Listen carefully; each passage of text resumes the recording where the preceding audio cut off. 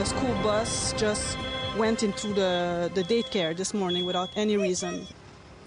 A chaotic scene in Quebec and an unconscionable crime. Tonight, the new developments surrounding a transit worker and what witnesses are calling a nightmare scenario. Good evening. We begin with a story that has sent chills up the spines of parents right across the country. People in Laval are grieving and grappling with why a city bus driver slammed into a daycare this morning, killing at least 2 children. CTV's Geneviève Beauchemin reports tonight from Laval. The daycare turned into a crime scene, and parents rushed in to try to find their children. A city bus crashed through the St. Rose daycare in Laval at 8:30 a.m. That's drop-off time for parents leaving their young children for the day. Little girl was inanimated over there, so very, very disappointing, incomprehension, a lot of emotions right now. Neighbors heard the loud noise and ran to the daycare. They helped try to pull children pinned under the bus. A lot of screaming, screaming and crying, and it was awful. It's horrible. Ginette Lamoureau's husband and 2 other men, both dads, tackled the suspect, holding him until police arrived. I saw him when the police dragged him in the vehicle. His eye was like popping out, He was nude. He didn't have any pants. So I still can see his eyes, how hysteric he was, that man. The daycare is in a cul-de-sac, and witnesses say it's nearly impossible for this to have been anything but an intentional act. That's yet to be proven, but police have arrested a man. The bus driver, a 51-year-old man, employee of the STL, has been arrested for careless driving and homicide. We can also tell you that he will be meeting the investigators. Police say they don't know the motive, but that suspect, Pierre-Ny Saint-Amand, has been charged with 2 counts of first-degree murder. He's been a bus driver in Laval for about a decade. Earlier today, police confirmed a child died at the scene, another in hospital. Paramedics rushed 6 others to ER. St. Rose is a daycare for 80 children from newborns to 5-year-olds, and that it could have been targeted has sent shockwaves across the country. I can't imagine what the families of the kids who were killed and indeed the ones who are seriously injured are going through right now. And CTV's Geneviève Beauchemin is live on scene in Laval tonight. Geneviève, a heart-wrenching day there today. First, how are the kids in hospital doing at this point? Well, there were 6 kids who were rushed to hospital, and we know that at least 4 of them were brought to hospital in Montreal, 2 boys and 2 girls. What doctors say there is that when they arrived at the hospital, they were conscious.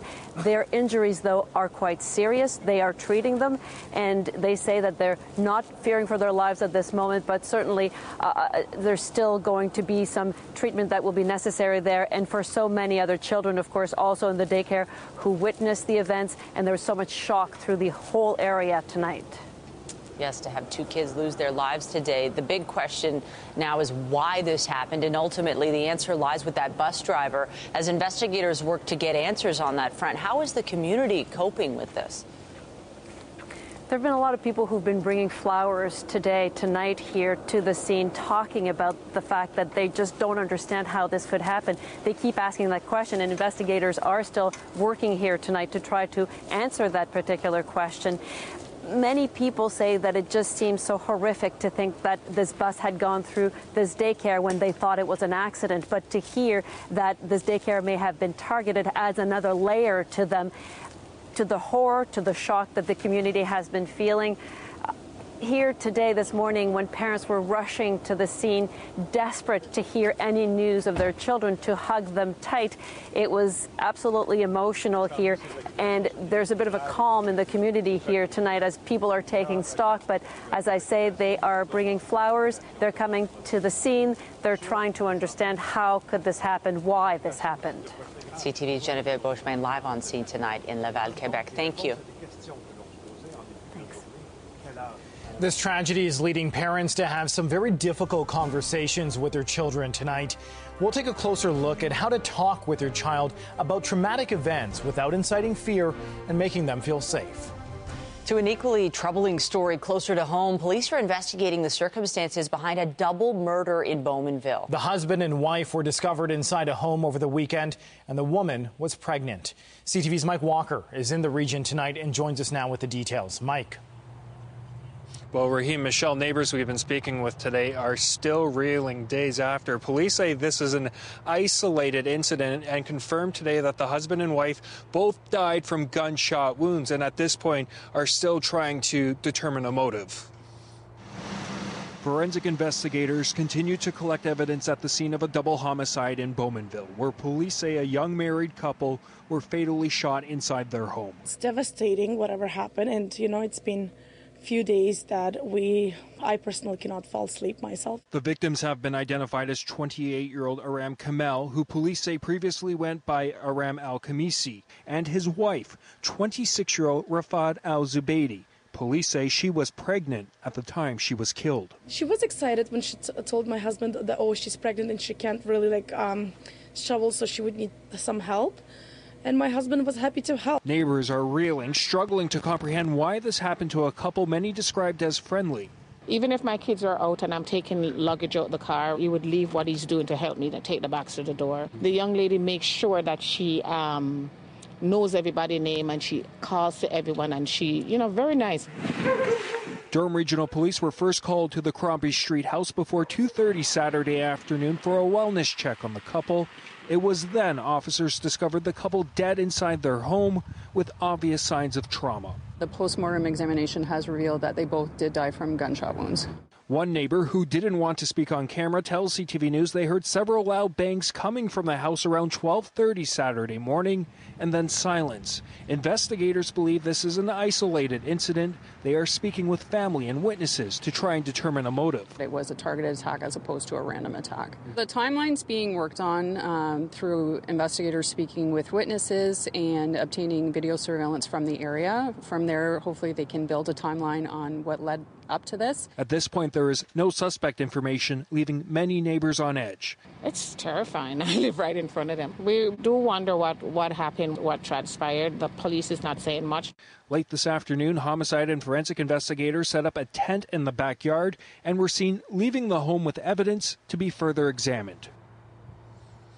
Now, several homes in the neighborhood do have security cameras. Police tell us they are combing through that video to find any potential leads on a suspect or suspects. Reporting live in Bowmanville, I'm Mike Walker. Michelle, back to you. Thank you, Mike. A warning tonight for anyone who walks their dog in High Park. Police say they've been alerted to what appears to be dog food and patches of blue snow along the fence of one of the off-leash areas. Samples have been sent to Health Canada for testing. There are no reports of sick animals at this time. A live look at the city tonight. If you're out on the town this evening, enjoy it while you can. And a tip, if you have a pair of rain boots, you better dust them off. Lindsay Morrison is here with a look at the current conditions. And hopefully, Lindsay, people had a chance to soak in some vitamin D today. I hope so, Raheem. What a day it was around the GTA. We'll get to that coming up. But yeah, we're in for a little bit of a soaking into the day tomorrow. There's a widespread special weather statement in place. That's been in place since yesterday. Now, Environment Canada issuing freezing rain warnings for areas like Milton as well as Caledon. And we have a wind warning for the Niagara area where gusts could exceed 90 kilometers per hour. Here's why. We've got a Texas low that's tracking closer to us here in southern Ontario. Ahead of that, we have some very mild air. It is 2 degrees right now in Toronto, 3 in Welland, and still 4 degrees in Oshawa. Overnight tonight, we are expecting to slip just below the freezing mark to about -1, but even that is warmer than our average daytime high this time of year. It's a mild weather pattern. We'll talk about that, and of course, the active weather that we can expect through the day tomorrow coming up. But for now, Raheem, back to you. Thanks, Lindsay. Well, despite this warm spell, there is still a need for the city's most vulnerable to find shelter during the winter months. But a plan to provide some relief to Toronto's homeless population died on council floor today. Our Natalie Johnson joins us live from City Hall with more. And to explain, Natalie. Hi, Michelle. Well, some councillors argued today that calling it a crisis wouldn't actually do anything to fix the issue, though advocates for the homeless say it would have instilled a sense of urgency and insist that lives are still at risk. Across the city, it is not hard to find signs of people with little shelter from the cold, whether temporary tents or sleeping on the street. This is the largest city in Canada, and the shelter system is full. That's why people are everywhere. We're better than that. Torontonians are better than that. Before council today, a question of whether to declare a public health crisis based on the level of homelessness and lack of respite spaces in the city. Anyone who needs a space to be warm shouldn't be turned away. There's a housing crisis here. But council stopped short today of declaring one. I don't want to try to highlight and try to create a crisis, which, as you've defined it, where we can't do anything about it. Arguing that simply calling it a crisis doesn't produce the resources needed to respond to it. City staff estimate that the cost of operating a warming center 24/7 until mid-April would be about $400,000 a month, and that would not include any health or harm reduction services, money that is not currently allotted for in this year's budget.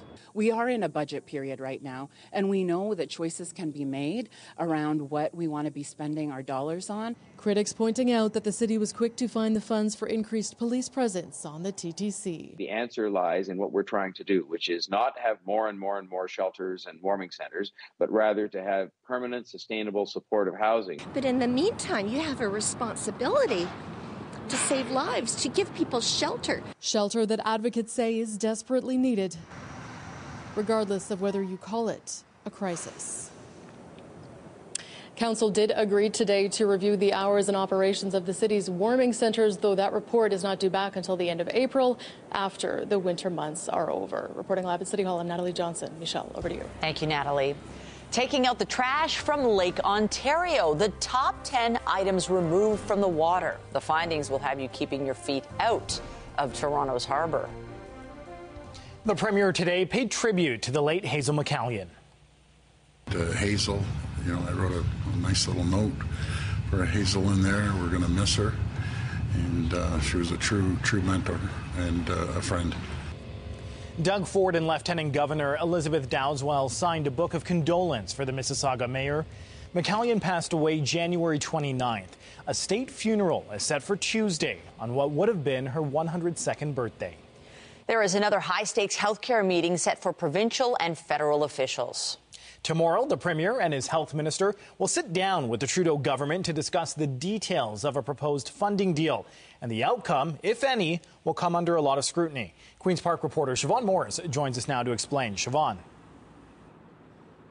Well, the purpose here of this meeting is to get into the real nitty-gritty of the deals that the federal government is trying to reach with all the provinces and territories, those deals tailored to the needs of each of those jurisdictions. We are hearing from some key members of the Ontario government tonight that they have some issues with what's not in their deal. The Premier isn't ready to sign on the dotted line just yet, but sees a path to a 10-year healthcare funding deal with the federal government. I'm confident we'll get the T's crossed, the I's dotted. We're grateful for the offer. We're grateful for sitting down with the Prime Minister, but we want sustainability. We need certainty. Ontario is hoping to get some answers in a meeting in Toronto Thursday. At the table, Premier Doug Ford, Ontario Health Minister Sylvia Jones, Federal Minister of Intergovernmental Affairs Dominic LeBlanc, and Federal Health Minister Jean-Yves Duclos. Yesterday was a good and important event, and we look forward to now working with provinces and territories so they can generate and publish their action plans. The Tailored to Ontario pitch includes $8.4 billion to help with primary care, staffing, and mental health. $776 million in emergency cash for ERs and children's hospitals, and a to-be-determined amount to cover pay increases for personal support workers. Ontario's Minister of Health isn't offering a lot of insight as to where emergency cash will go, but did flag where she feels Ottawa could have dug deeper. Well, frankly, I was a little surprised that there wasn't more focus on community care and home care. To me, it is a very natural place for that patient experience to be improved. Healthcare providers are lining up with their wish lists for new cash to attract and keep nurses on the front lines. We are asking that whatever money is new 10% of that new money, in addition to whatever money we are already spending in nursing, be dedicated to nursing. And connect 1.5 million Ontarians to a family physician. Because as you know, when a person is not connected to primary care, it is impossible to navigate all the rest of the services that we might need. The federal government wants to track how many Canadians have a doctor or a family health team and how many physicians and nurses are being added to the system every year. Over the next few days, Canada's 13 premiers will again put their heads together to decide if they can, as a group, accept a bump in the federal health transfer that falls far short of what they've been asking for. Reporting live, I'm Siobhan Morris. Raheem and Michelle, back to you. Thank you, Siobhan. Toronto police have a driver in custody following a hit and run in Etobicoke. They say a man was struck by a car on Burnham Thorpe just after 2 a.m. He was taken to hospital with serious injuries. The driver took off but was picked up a short while later. He has been charged of leaving the scene of an accident. And York Regional Police continue to investigate a hit and run in Thornhill. A pedestrian was struck by an SUV near Townsgate Drive in the Steeles and Bathurst area just after 8:30 last night. The victim was taken to hospital with serious injuries. Officers are still trying to track down the driver, who they say drove away. To the latest now on the disaster in Turkey and Syria. There are more than 12,000 confirmed deaths following Monday's earthquakes. And experts say the window is closing to find more survivors. CTV's chief international correspondent Paul Workman reports. Rescue teams are stretched thin and exhausted, but their efforts to find and save survivors have not slowed down. The first 72 hours after a quake are the critical hours, as the chance of finding someone alive drops off dramatically after that. The damage from the earthquakes and their many aftershocks stretches for more than 500 kilometers and down into war-torn Syria, where overnight one family's loss turned to sudden joy, as a father and his 2 children were pulled free. But the greater reality is grim. The number of dead now counted in double digits, including this 21-year-old mechanic who was alone when the quake hit. His relatives rushed to his apartment and pulled him out of the rubble on their own. Across Turkey, many are angry at the government's response. Too slow to arrive with help, they say, and support for those left homeless. We are living here in despair, he says. This is our home and our situation. We ask for help from our government. Today, after touring some of the hardest-hit areas, President Erdogan admitted there were some problems on the first day, he said, but vowed that nobody would be left on the streets. Erdogan's recovery plan is massive and expensive. To rebuild destroyed houses in a year. This is a time for unity and solidarity, he said, not for criticism of the country's efforts. Paul Workman, CTV News, Gaziantep in Turkey. And local relief efforts for those affected by the earthquakes are ramping up here in the GTA. CTV's Beth McDonnell reports. Here. So we have different stations. The race is on across the GTA to help a region in rubble. Hygiene and food station. This is baby products. More than 200 volunteers have feverishly mobilized to sort and pack boxes destined for some of the hardest hit communities by the powerful earthquakes in Turkey and Syria. This effort led by the Federation of Canadian Turkish Associations. It feels great because I feel I'm trying my best for my country, for my people over there. At the same time, I feel bad because I can't go there. I can't help people physically. It's a personal plight for these volunteers, not only because they have friends and family in Turkey. With around 12,000 people dead, they've lost people they love.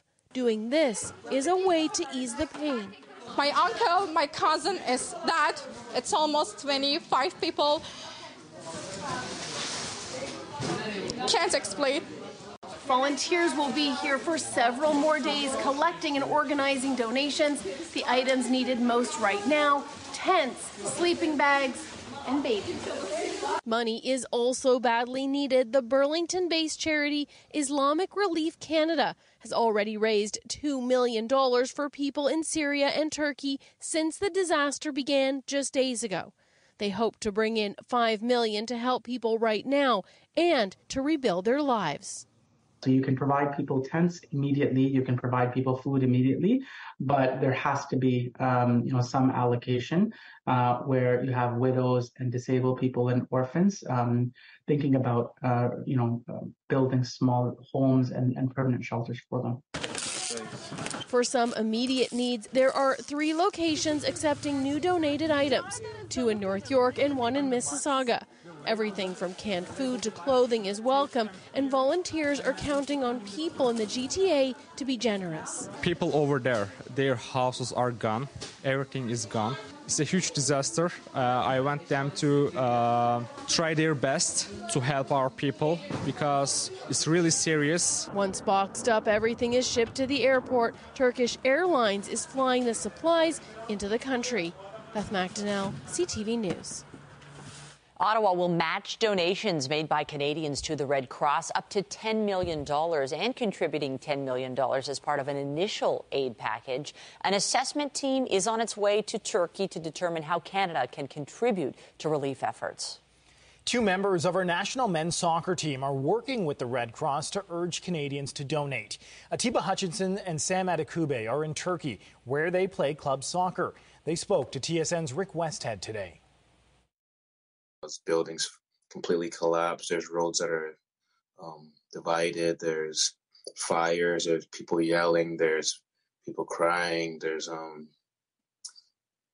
just things that you thought you'd never see in your lifetime. It was hard for me to obviously learn of this, and I've been in Turkey for a very long time, and just to see what this is doing to the country, and obviously to Syria as well. Hutchinson and Adekube have created their own webpage, encouraging people to urgently donate to help those in desperate need in Turkey and Syria. The City of Ottawa's Auditor General says changes must be made following last winter's convoy protest. Today, 3 reports were released focusing on the response. One of the key findings, sharing of police intelligence with the city, was insufficient, and that affected the ability to plan for the demonstrations. Meantime, the street in front of Parliament Hill will be reopened, likely next month. Wellington Street has been closed since the protest began. Ukraine's president paid a surprise visit to the UK today, and high on Volodymyr Zelensky's to-do list, convincing the British to send fighter jets. I will explain. To help make his point, Zelensky gave a pilot's helmet to the parliamentary speaker with the message, "We have freedom, give us wings to protect it." There was no pledge today to provide combat aircraft, but British Prime Minister Rishi Sunak offered to train Ukrainian pilots on advanced NATO fighter jets. New Zealand police have made a surprising discovery floating in the Pacific Ocean, more than 3 tons of cocaine. It was dropped there by an international drug smuggling syndicate. No arrests have been made. The street value of the cocaine is about $316 million. And a different type of find to tell you about that's been floating around Toronto's waters. Researchers have revealed the results of a months-long trash collection project. And while the lake is much cleaner than it was a few decades ago, the outcome definitely includes an ick factor. CTV's Austin Delaney has been dipping into this story for us today. Austin, what do they find?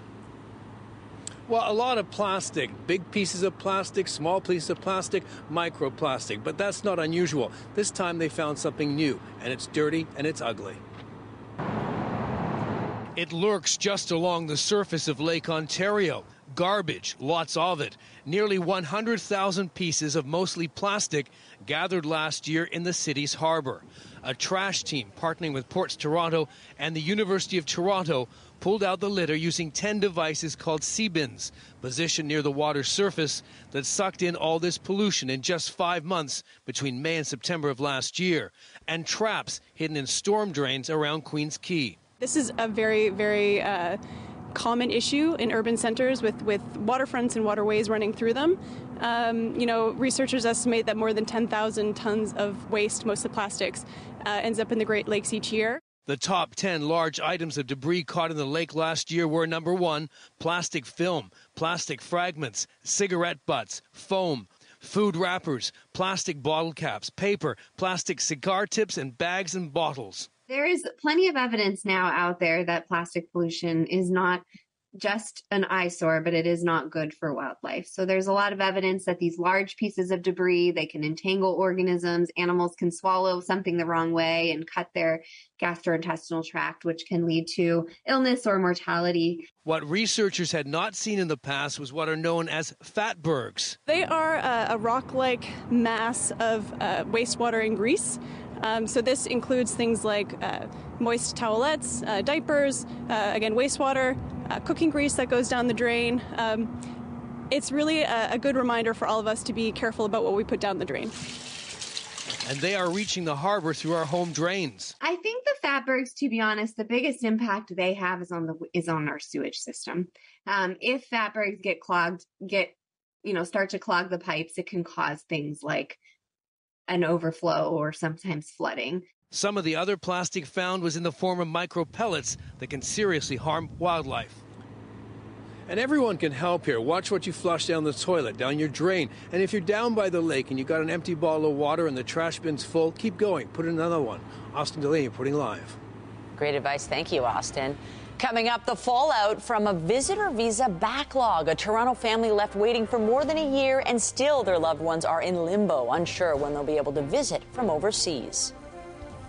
I'm Pat Foran. Coming up on Consumer Alert, cosmetic surgery has increased over the years, and while many procedures are done without issue, mistakes can happen. A Georgetown woman is sharing her story after an eye operation went terribly wrong and left her in severe pain. I'll have that story just ahead. With the sunshine and those mild temperatures, it felt like spring today. Take a look at a few of the highs reached around southern Ontario. Some of these are record-breaking. Not so for the city of Toronto, but it was close. We climbed to 7 degrees. The record to beat was 9. This warmer than normal trend, it's going to continue throughout the 7-day forecast. We will show you coming up, and stay with us. We've got another full night of great shows for you right here on CTV.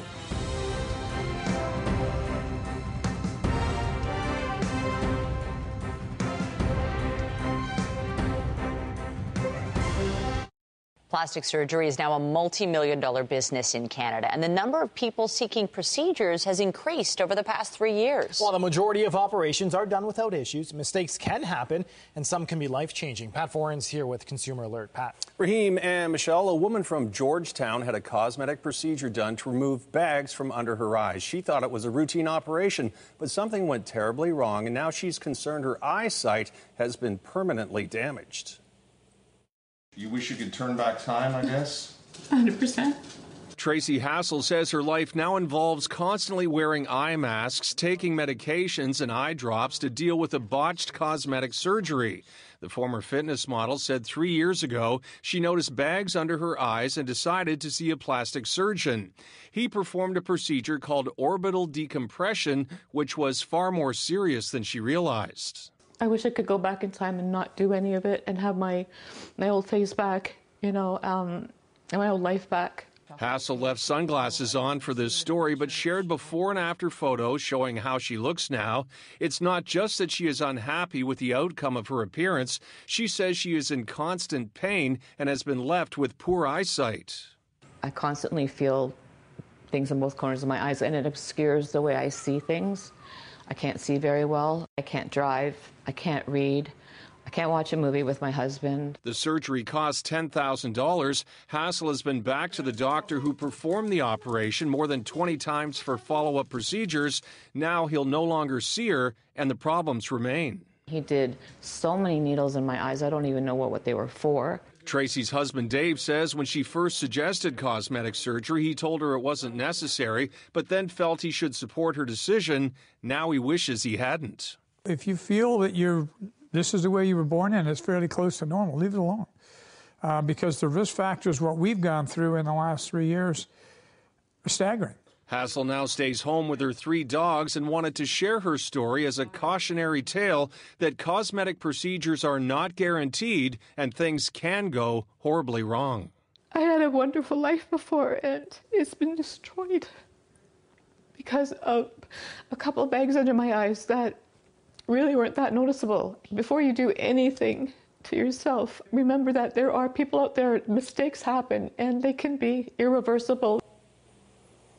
And Hassel is hopeful she can find some relief from the pain of her eye surgery gone wrong. If you're considering a cosmetic procedure, do your research and realize that all surgeries come with some risk. On your side, I'm Pat Foran.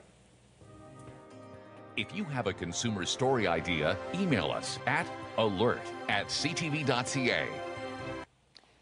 As of today, Netflix subscribers in Canada will be notified about the changes regarding password sharing. The streaming service is cracking down, and under the new rules, premium and standard account holders will have the option to add members they don't live with for a $7.99 a month fee. Basic and ad-supported plans won't be able to add members. Netflix hasn't said when it will start enforcing the new limitations. Well, if you needed a reminder of how beautiful of a day it was today, you just have to look outside the car wash lineup, because there were a lot of cars lined up taking advantage of the weather today. You have to. A lot of dirty cars these days as well. And gorgeous, gorgeous weather. It's too bad that tomorrow's going to be a different story, but at least it's staying mild. Yes, it's staying mild. That's about the only thing that's going to stay the same. Gone will be the sunshine. And I must say, with the amount of rain we have in the forecast and the amount of melting that happened today with the temperature up around 7-8 degrees, you'll want to take care around some waterways. Any ice that is there is likely very unsafe, and a little bit of localized flooding is going to be possible in some areas tomorrow too. Weather is brought to you by Trane, the most reliable heating and cooling brand.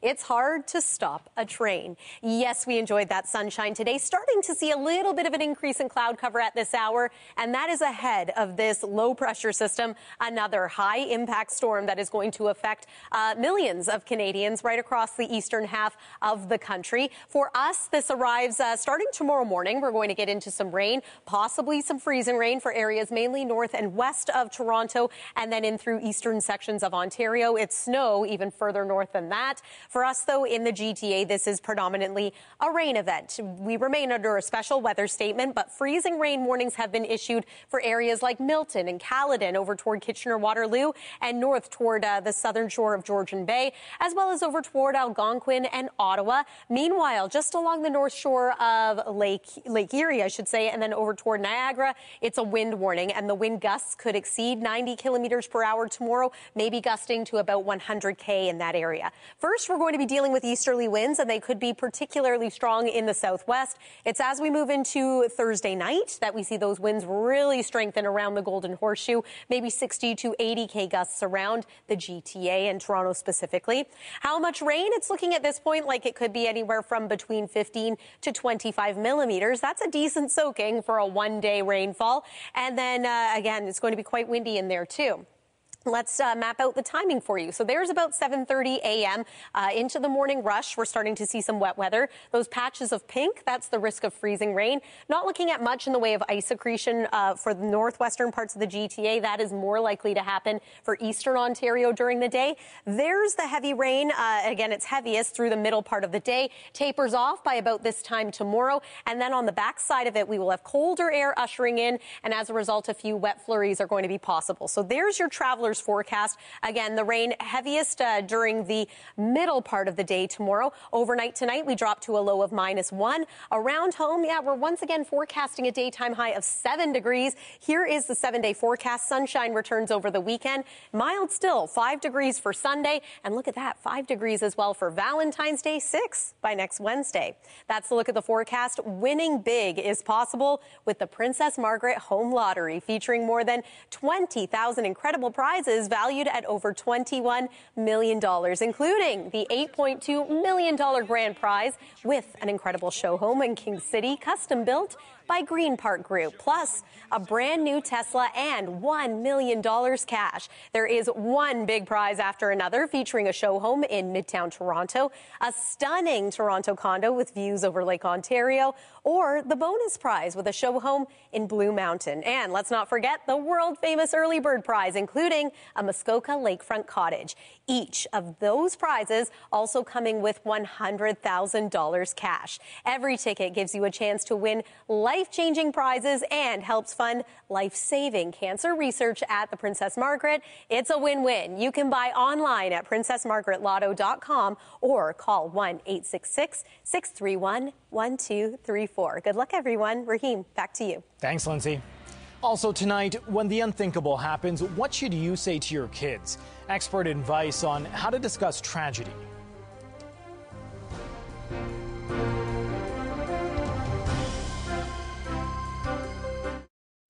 Families across the country are having a difficult conversation following today's bus crash in Laval. As our health reporter Pauline Chan reports, experts say it's important to give your child time to process the events. Professor Nafisa Ismail says parents may well get questions from their preschoolers about the Laval crash, and it's okay to even ask them what they've heard. Try to address the topic and the situation with the children without transferring any of our feelings or worries or anxiety towards the situation. The important thing is to reassure your children. Ensure that they understand that situations like that are extremely rare, that the probability that it will happen in their own daycare, in their own schools is almost zero. While Ismail says children may be upset by other news about disasters in places like Turkey, there's a difference when it's so close to home. And while it may not be unusual for a young child to lose sleep upon first hearing of the fatal crash, parents should watch for more lasting consequences. Does he seem to have lost their appetite? Are they communicating less? Do they seem to not play with toys they usually enjoy playing with? She adds that children may not show signs of being troubled immediately. It may take a few days. Pauline Chan, CTV News. A pioneer in civil aviation, Bessie Coleman, or Queen Bess, was called the world's greatest woman flyer. At the time, African Americans were unable to get their wings in the United States. A new play tells her story. Andrea Case is here to tell us more. Rahima Michelle, good evening. Yes, it's quite a story of unshakable optimism, self-determination, and self-confidence. Brave Bessie, as she was also known, had dreams and goals which had no limit.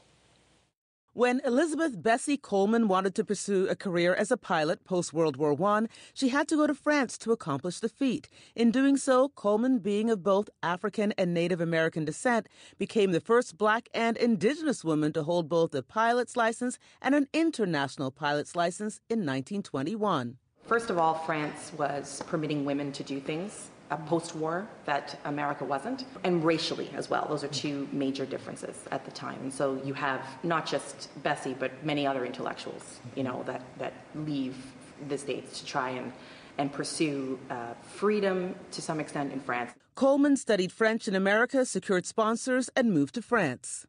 I'm officially moving out of Walters, living in my very own apartment, don't care what anybody say. Beryl Bain is currently in rehearsals to tell Coleman's story. Bain not only stars in the play, she wrote it. It was a story that came to me through a book called Promise the Moon. I saw a little paragraph about her, and I was like, ooh, I gotta explore that story, So in a way, yeah, I had to write it. Coleman was inspired by stories she heard from pilots who returned from World War I. Commercial flight was years away, so she became a high-profile stunt pilot and was featured in air shows across the U.S. She really was an extraordinary person. When you want to dream big, when you think you've got something inside that you really need to express, that you really want to do, remember that, it doesn't necessarily mean it's going to be popular, and that's okay. Her dreams were higher than the altitude of her plane. Her goal was to establish a flight school for African Americans. It wasn't meant to be. Coleman died when her plane failed during a test flight before a show in 1926.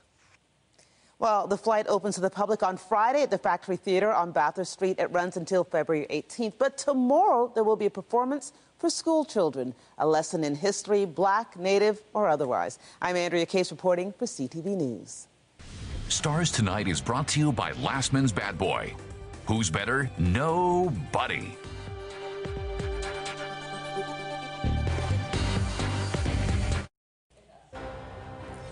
A lot of screaming, yeah.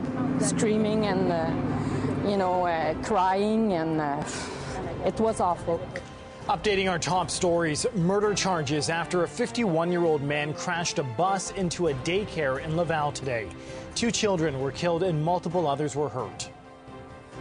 Those 2 people were married to one another and lived in that home together. And the postmortem examination has revealed that they both did die from gunshot wounds. Police say a couple shot to death in their Bowmanville home this weekend were married. Durham's homicide unit is investigating but has not released any suspect information. researchers estimate that more than 10,000 tons of waste, mostly plastics, ends up in the Great Lakes each year.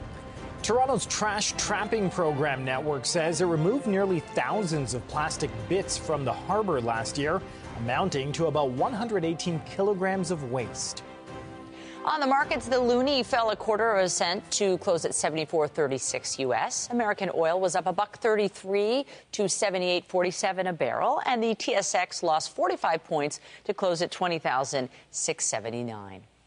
Immigration lawyers are calling Canada's visa application process the worst it's ever been. Tonight, we have the story of one family's struggle with the system. Here's Allison Hurst.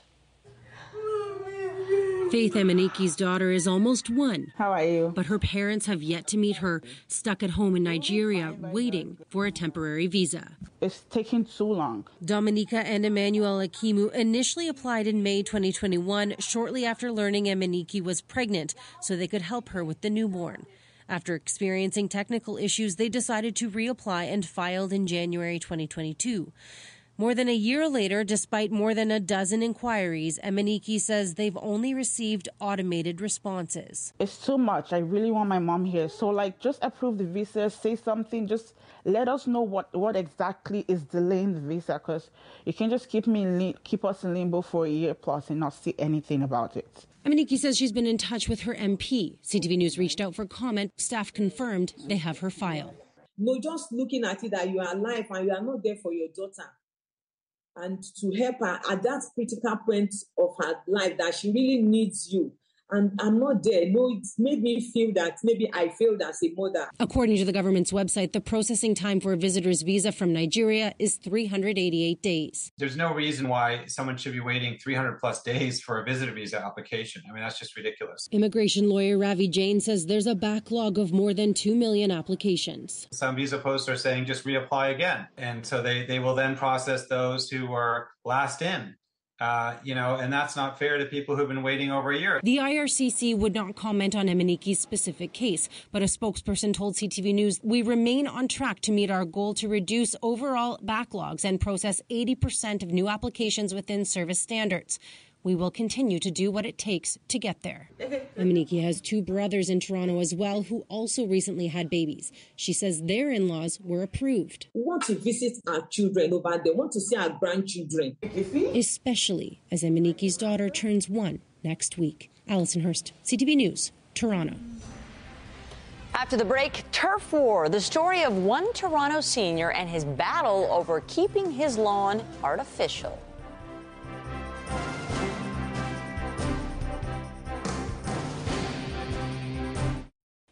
Amid this mild weather, we're getting to see more green out there. But one senior who ditched natural grass to make life easier is now seeing red, courtesy of the city. Sean Leathong explains. It may look real, but this is synthetic grass, and it's led to a turf war with City Hall. I cannot look after the real grass. Homeowner Frank Leone installed the fake grass on his North York lawn because he's in his 80s. He's had a stroke and has limited mobility. Even if I am handicapped, they don't care. Shortly after the turf went in, a complaint was filed by a neighbor. Frank got a notice from the city. It's not prohibited. It's just not explicitly permitted. Receiving help from former councillor Karen Stintz, Leone called a bylaw officer to inspect the lawn, getting approval last October.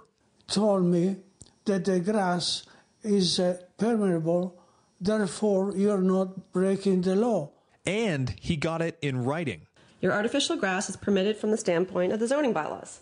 Leone thought it was over, but just a month later, a building inspector from the city said the lawn is not permeable, meaning water can't pass through it. And he's being charged for failure to comply with an order.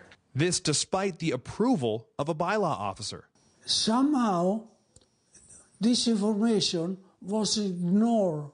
Leone had to attend court yesterday with another date set for March 14th. Stintz says he's caught in a jurisdictional issue within the city. He's now being served with additional notices of violation, including fines, if he doesn't replace his grass within the next 30 days.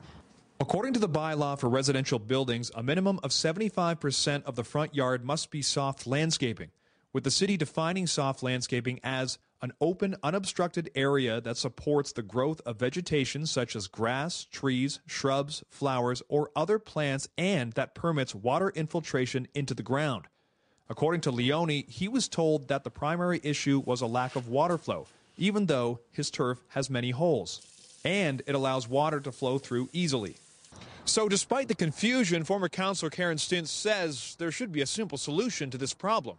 And they can solve it for Frank, and they can solve it across the city. She says that the bylaws should be amended to include synthetic turf so that a mix-up like this doesn't happen again. We contacted Mayor Tory, who sent a statement that reads in part, "I heard about this case, and based on the limited information I have, I am baffled by it. I want to be clear that I don't think the fate of our city rises and falls on whether senior citizens in North York have artificial turf on their property, especially if another city representative told them it was okay at one point." He said that the city manager is aware and that the mayor and council don't enforce or interfere in court matters, but he is hopeful for a resolution. Leone says if this continues, he's considering a lawsuit. Sean Leathong, CTV News. Well, whatever your type of turf, it's going to get a good soaking tomorrow. It is. And this is probably a good reminder to clear any storm drains on your street, because with the rain and the mild temperatures, there is going to be some melting out there. Here's a look at your evening forecast around the GTA. Temperatures remaining just above the freezing mark tonight and then slipping slightly below through the overnight. Tomorrow, once again, we're forecasting a high of 7 degrees. We just don't have the sunshine to go along with it. Instead, we have a patchwork of special weather statements, freezing rain warnings, and a wind warning for Niagara. An unsettled day tomorrow, but a pretty mild-looking long-range forecast. Even Valentine's Day is looking nice and comfortable. Michelle and Raheem. Thank you, Lindsay.